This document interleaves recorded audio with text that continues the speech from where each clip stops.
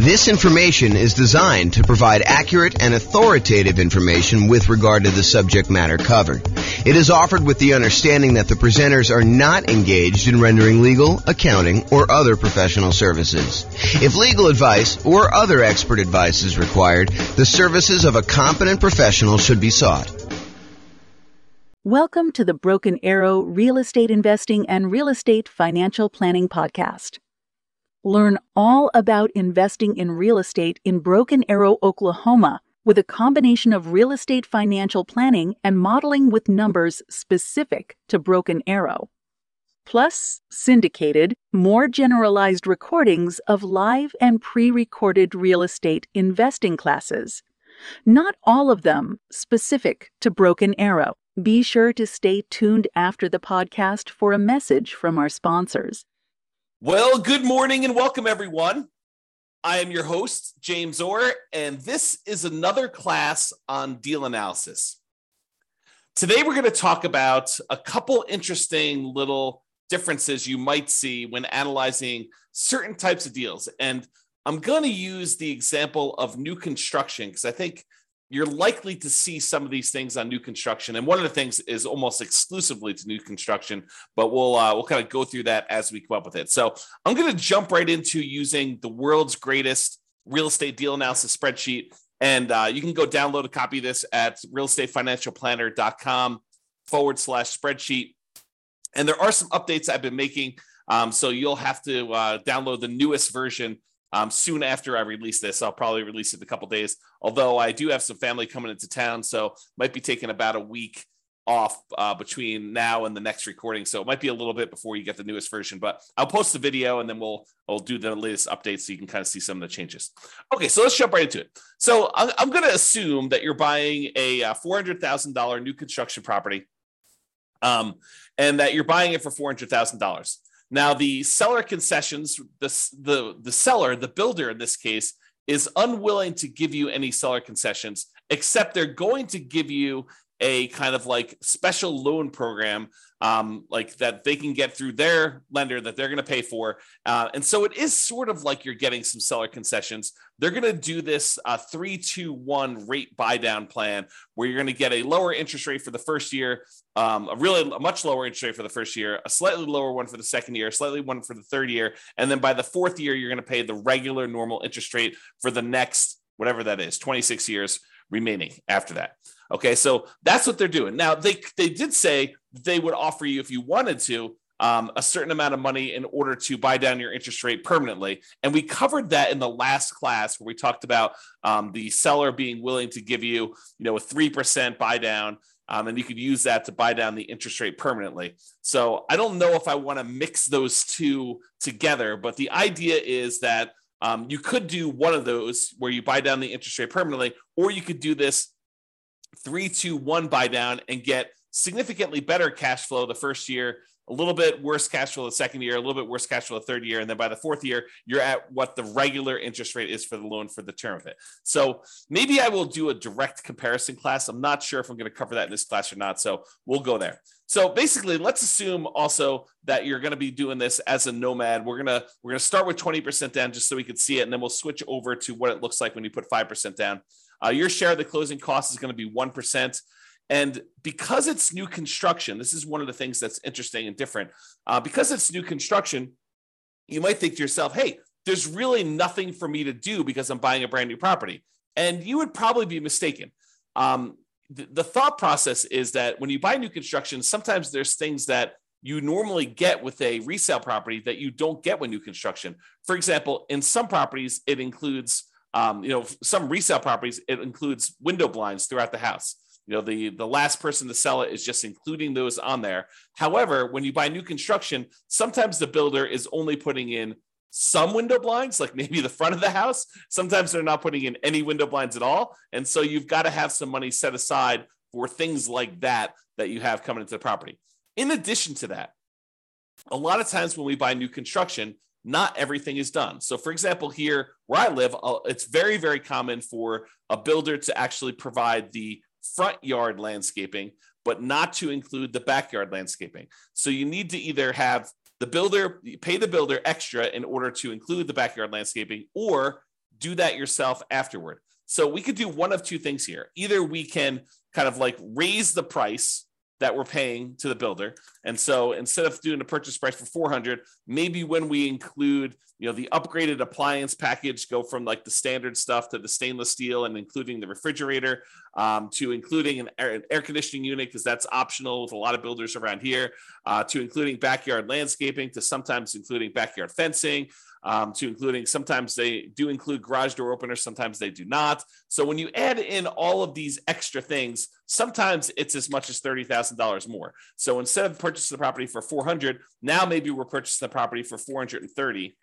And still, we've got some things that we cannot roll into the builder. Like some builders will not allow you to roll in the blinds on a property. And so you'll have to pay for those out of pocket. And so you should budget something, whatever you think it'll cost you to do those things as additional rent-ready costs. Okay.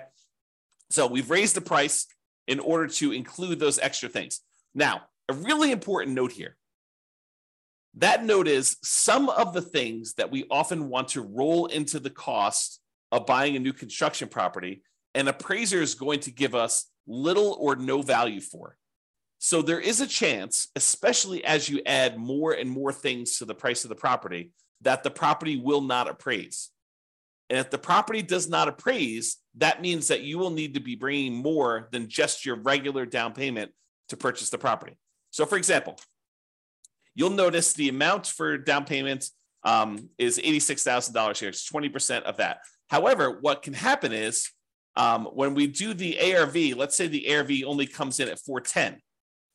That means that we need to then bring more to the table.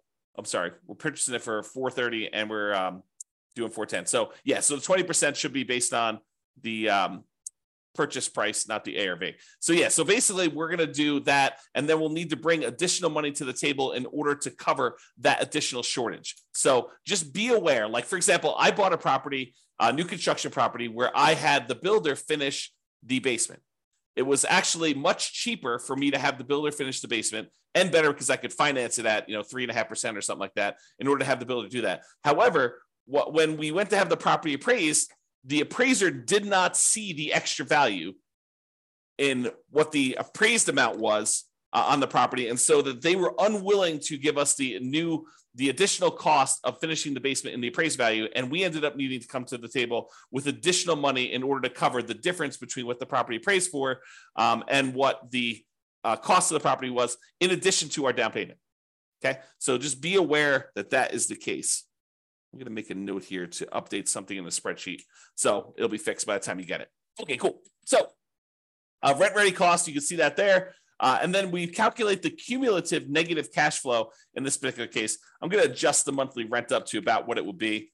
We're going to call this one $2,800 a month. So we have a little bit of negative cash flow with the property here because that's just what the numbers are. So it's $162 a month negative cash flow based on what we're seeing here. Oh, and because we're putting 20% down, the rate's really closer to 7%. So it's really $191 a month of negative cash flow here based on what we're seeing now before we do any adjustments. Okay. So we see the rent ready costs. We see the cumulative negative cash flow there. If you want to cover like what we talked about there, go watch the previous class. I walk you through a bunch of what's going on with the cumulative negative cash flow. The short version of this is when you buy a property, you should have enough money for the down payment, plus enough money for the closing costs, plus enough money for any rent ready costs that you need, plus enough money for your reserves. And in addition to all of that, if you have negative cash flow on a property, it is prudent, it is more conservative for you to say, look, my negative cash flow for the life of this property, with rents going up a little bit each year, my expenses going up a little bit each year, my payment on my property is probably going to be fixed. I'm likely to have negative cash flow for a number of years before rents creep up enough where I no longer have negative cash flow. The world's greatest real estate deal analysis spreadsheet actually will do that calculation for you. If you go into the overrides, you can see where it does that. It is right here with the cumulative negative cash flow. So it calculates how much negative cash flow you have each year, and then it adds up what the total amount of cumulative negative cash flow you have on the property for that time period. And then it shows you here on this homepage, as you will also need this in order to make your investment in the property. So when you think about how much you need to do the deal, it's not just down payment. It's not just down payment and closing costs. It's not just down payment, closing costs, and rent ready costs, the things that you need to get the property ready to rent. It's not just all those things plus reserves. It's all those things plus now cumulative negative cash flow, because it is prudent for you, if you know negative cash flow is coming, it is prudent for you to set that money aside as part of your initial investment when you are going to buy the property. Okay. If you don't have negative cash flow, it'll be zero and you won't have to worry about it. However, if you're in a market where you're choosing to put less than a certain amount of down where you wouldn't have negative cash flow, right? Because if you put more down here, you put 30% down, it's not negative anymore, right? So negative cash flow really is a function of how much you put down. It is deferred down payment. If you put more down, you wouldn't have it. But if you put less down, you're choosing to pay out the down payment over time until you no longer have negative cash flow. And so that's how you should think about it. If you're in a market where if you put a certain amount down, you're likely to have negative cash flow, and you're choosing to put that amount down, you're choosing to have negative cash flow. Now, of course, this is in addition to, obviously, try to select a deal where you don't have negative cash flow. Optimize for picking the right deal. But if you're in a market and you're trying to do a strategy where, this is the strategy because you put this amount down, and this is the best property you can find in your marketplace in our current market conditions, you have a choice. You can either not make the investment, continue to save money until you have more to put down, or you can choose to put this amount down and have the negative cash flow. And then you got to evaluate whether that makes sense for you by looking at the overall deal and making that analysis. All right. So this shows you that numbers we did there, put it back to 20%. That's good. So the mortgage interest rate, if you're doing a non-owner occupant, we're calling it 7% right now. And you can see what that looks like. If we go to a owner occupant loan, we're going to lower that the tiniest bit, and we're going to add PMI in here. So we do have PMI added in right now. So this is really zero when we're doing the initial analysis, because we don't have PMI because we put 20% down right now. And so negative cash flow is negative $191 a month. Monthly rent on the property is $2,800 a month. The vacancy rate, we're saying the vacancy rate for a brand new construction property is going to be about 3%. That's because we're starting usually 60 to 90 days ahead of time when we are trying to fill the vacancy.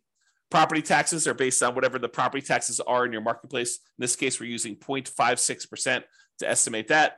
Property insurance on a $430,000 property, probably in the $1,450-ish range. Go check with your insurance agent to get that number. The HOA dues, we're going to say this is $350 a year for HOA. We're assuming the tenant is paying the utilities on the property. So they're paying the electricity and water and everything. So our share as the landlord's utilities are zero. If you're buying like a duplex or a triplex or a fourplex, and you had a common area where you were paying some of the utilities, you'd put that in here.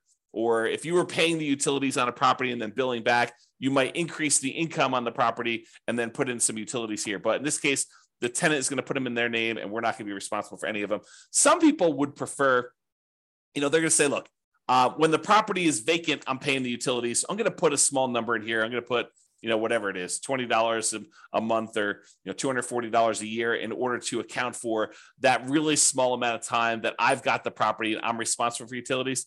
I don't usually do that. I usually include that as part of the vacancy percentage, but it's up to you as to whether you prefer to do it that way or not. And then if you have any other expenses on the property, if you had snow removal, or if you're offering lawn service or stuff like that, you'd put those here in other expenses. Now, maintenance. Let's talk about maintenance, because this is one of the interesting things that's different when we're talking about analyzing a brand new construction property. So if you remember from before, I have a separate spreadsheet here. Let's see here. Can I do this? Let me do something here. I'm going to stop sharing my screen for a second, pull up another spreadsheet. Okay. And share my screen again.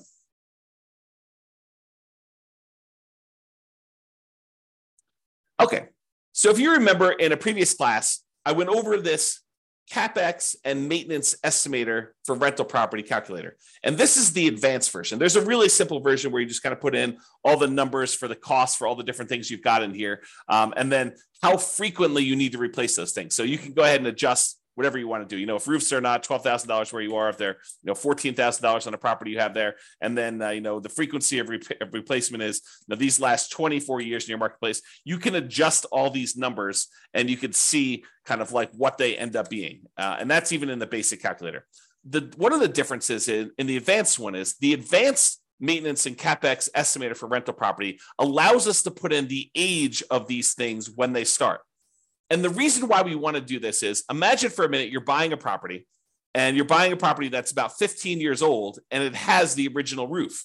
Well, you know that you have a $12,000 expense coming up, and usually roofs last about 20 years, but you're already 15 years into the life cycle. So you now know that you have a $12,000 expense coming up, not 20 years in the future, but because the roof is already 15 years old, you know that it's coming up in 5 years. So we'd have to put in the age at the start for that roof as 15 years old.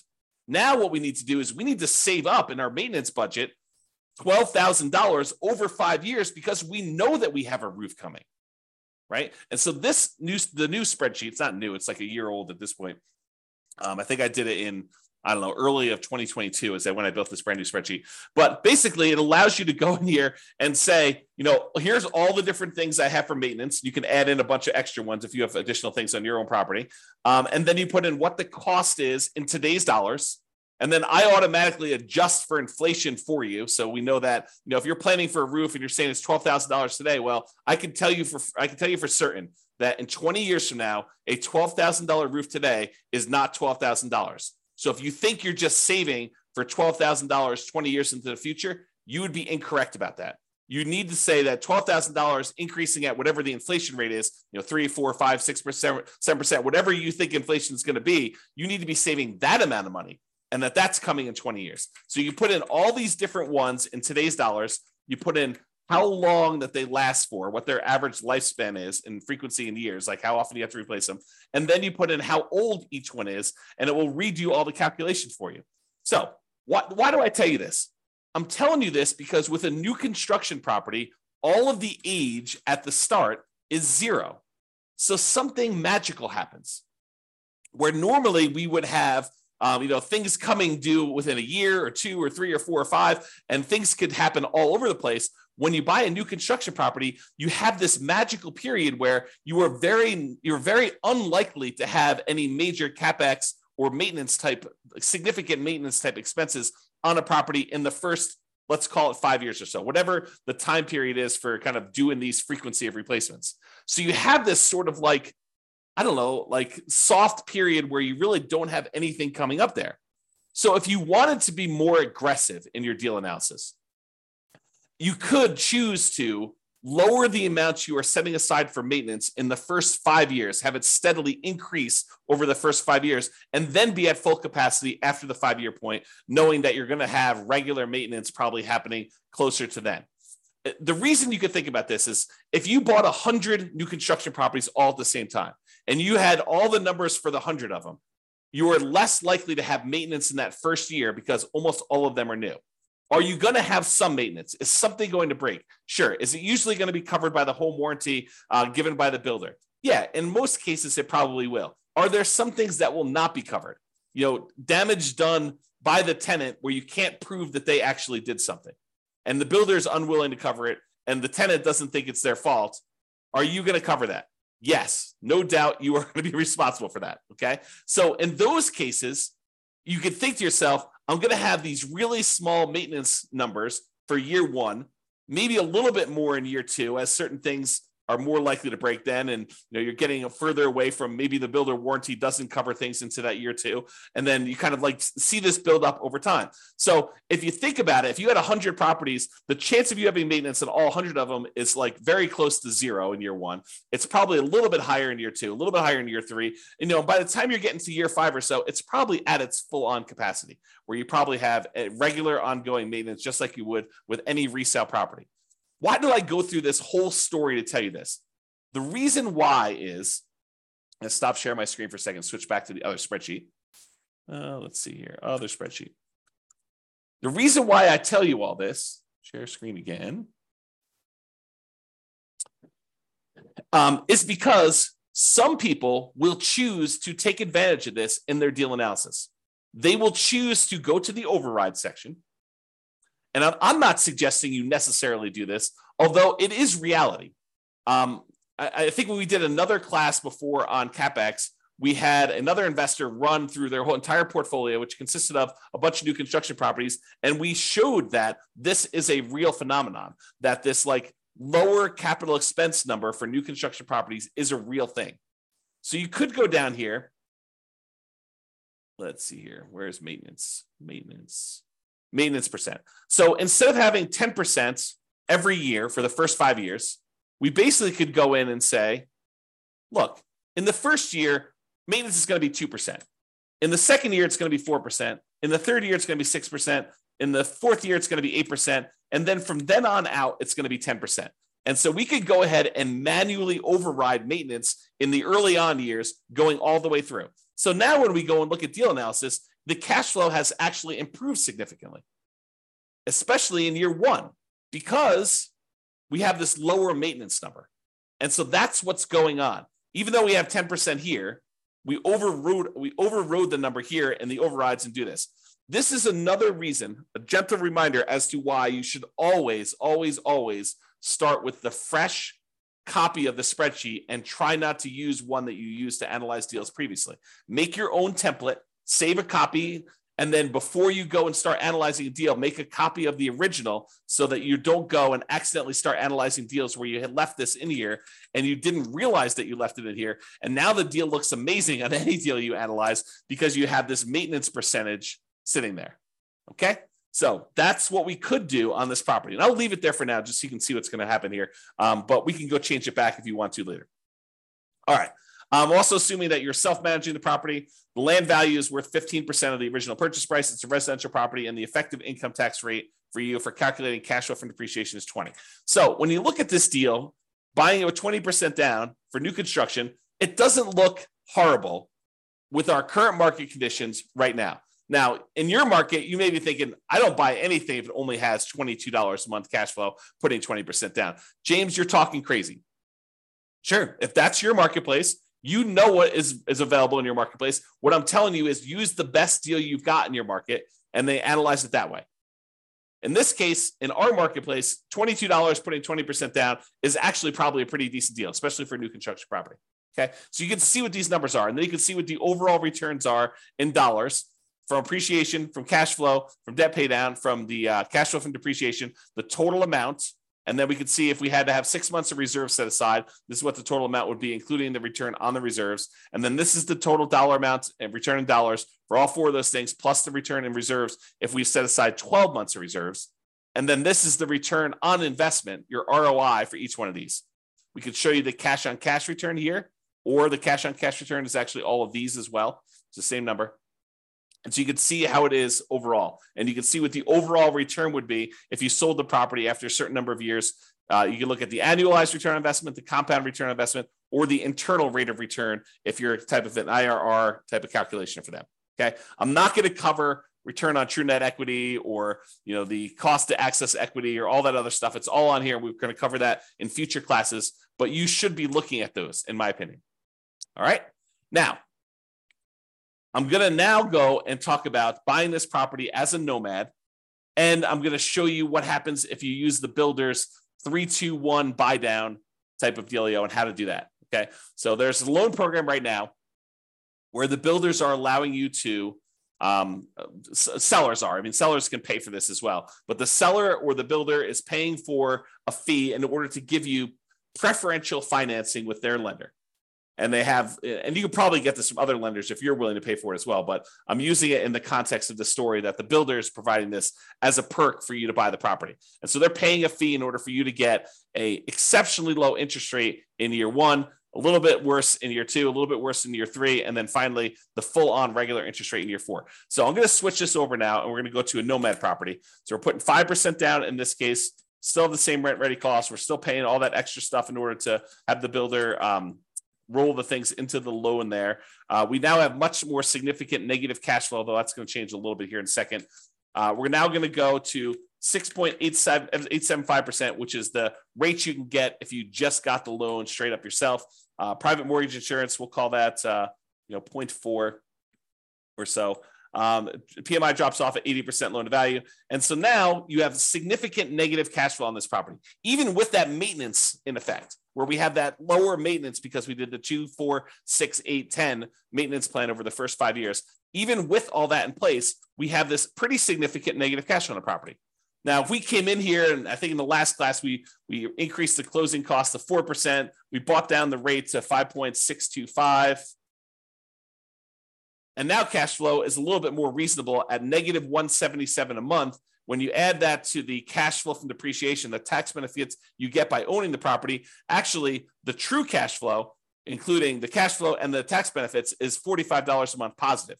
So when you do that, if we were going to go buy down this rate, you could do that. The negative cash flow is significantly lower when we do that. And so it doesn't look as bad. So try to remember this as like, 177, negative 177 is what the cash flow is, because we're going to do a different version of this.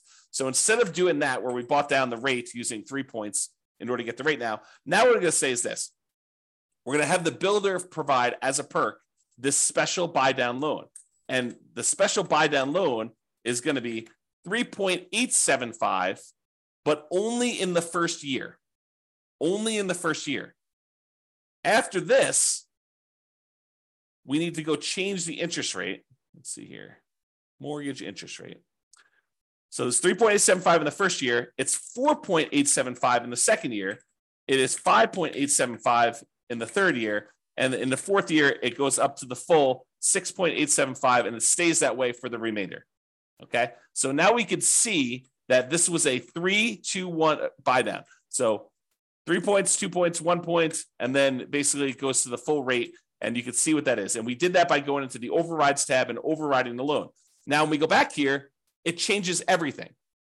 But realize it's a little bit deceptive, because even though now it's showing that we have this $254 in positive cash flow, realize that is only a year one thing. And by year two, our cash flow is not $254 a month positive. It's actually cash flow in year two, it's $26 positive, because the interest rate went up in year two. And so now our cash flow went from being pretty significantly positive, $254 a month. Now it's only $26 a month positive in year two, because the interest rates went up in year two. And by year three, the monthly cash flow is negative $216. In year four, it's negative $472. And then it gets a little bit better until we get to be positive here around year 10. Okay. Because it went back up to the normal interest rate. So the cumulative negative cash flow that we have is about this $19,136. Okay. So you can see that the cumulative negative cash flow is $19,136. Whereas if we had done the alternative plan, if we had paid down the rate here and we had just gotten 5.625, it would have been $21,256. Okay. So it's a little bit less by doing it the 3-2-1 method. And in that first year, you have less negative cash flow. There's a chance, you can't rely on this, but there's a chance that interest rates will come down in the next year or two or three, and you'll be able to pay some money. You'll have to pay for the refinance, but you'll be able to pay some money and actually get out of that loan. Now, should you rely on that? I don't think so, because while interest rates are higher than they were the last couple of years, what we saw a few years ago was exceptional. It was not the norm. And to think that we are going to return to the exceptional is not a guaranteed thing. It's possible. It's possible we could see interest rates drop from where we are here. But who knows? 7% interest rates are about the middle of where we normally have been historically. If we look at if we add up all the times that interest rates were at about, below 7% and all the times that they were above 7%, look at on a time measurement, how frequently this happens. I think the 7% rate is about halfway. Half the time it was more expensive than this, half the time it was less. Okay. Not what's the extreme we've seen, which is probably close to 20%, 18, up in there. And the low we've seen, probably really twos-ish, mid to, I think I have 2.25 on one of my mortgages. So you have this wide range of stuff. And I'm not showing you what the middle of the range is, take the high and take the low and divide by two. I'm saying if you look at time and how long we've been at certain interest rates, we've been higher about half the time and we've been lower about half the time. So 7% is not an extreme high. And I'm just trying to give you some perspective as to whether it's likely you're likely to see interest rates go back down. Definitely possible. Definitely possible. But it's also possible interest rates will go up from here and you will not want to refi. And so voluntarily taking, 6.875 for subsequent years, for year 4 and beyond, doing it this way may or may not be the best strategy for you depending on how long you plan to hold the property. And you could see this impact right here in this cash on cash. In the first year, cash on cash looks amazing. In the second year, it looks less than amazing, right? Because you're back down to the higher interest rate. And then it's negative, and then it's negative, but then it starts to recover as the cash flow tends to improve on the property. So this shows you just the first 5 years as a quick visual. All right. So I think I covered what I wanted to cover. I wanted to talk about the idea that in a lot of cases, you're going to be adding to the price because you're going to need to add things to the purchase price. I wanted to talk about the idea of this 3-2-1 buy down and how that sort of compares in some ways to some of the other things we've looked at. And I wanted to talk about how the maintenance thing could work on properties if you want to be less conservative.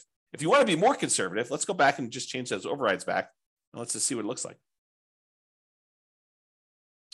Let's see, where was my maintenance override? Here we go. So I'm just going to delete these. So now we're at 10% for the whole thing. Yeah, so now cash flow in year one is only $37. But you only put 5% down. And the cumulative negative cash flow is now at $22,000 overall, where I think before we were at 19, if I remember correctly. So it did change some stuff, but your overall return on investment, this is the version where you lie at the cocktail parties, right? This is the one where we're not taking into account reserves. The return on investment quadrant, ignoring reserves, is 45%. If we take into account that you really should set aside 6 months of reserves in order to make this investment, it's really 34.91%. So is 34.91% a good deal? Return on your initial investment in the first year? I don't know. It seems pretty good to me. 30.90% still seems pretty good, right? That's if you put 12 months of reserves. Now realize these numbers do change because the interest rate's changing. So it's a little bit more complicated when you do these 3-2-1 buy downs because you can't just look at the first deal, right? You got to go look at like what's happening here. So if we start looking at return on equity, it's after the first year, it doesn't really matter what you put into the deal. Really, we're more concerned about what's the return we're earning on equity. You can see that those are decreasing over time pretty rapidly. Okay, which is expected. We normally see that when we look at the return on equity calculations like over here. Okay, it's just a little bit more abrupt and the cash flow goes much more negative because the interest rates are changing. They're different than what they were in the first year. It's not a smooth curve. All right, so that's all I got. Unless we have any questions, I'm going to end the webinar here. Hope you guys have enjoyed the deal analysis now where we've gone over how to analyze buying a new construction property. I am off for about the next week. I think I've resumed back up next Wednesday or Thursday. I can't remember which. So if I go dark on everybody, that's what's going on. Have a great day and weekend, everybody. This has been James Orr. Bye-bye for now. With home prices up, mortgage interest rates up and rents up, but not quite enough to counteract the higher prices and interest rates. Cash flow on rental properties in Broken Arrow is harder than ever. Book a call with the Real Estate Financial Planner to apply our proprietary 88 strategies to improve cash flow on your rentals. See the show notes for a link to schedule your call and improve your cash flow today. If you're a real estate agent, lender, or professional in Broken Arrow that wants to help our real estate investor listeners, consider reaching out to learn about collaboration opportunities with this podcast. We'd love to add more value to our listeners by having you assist our investors buy, sell, and finance their real estate investments. See the show notes to schedule a call to discuss collaboration opportunities.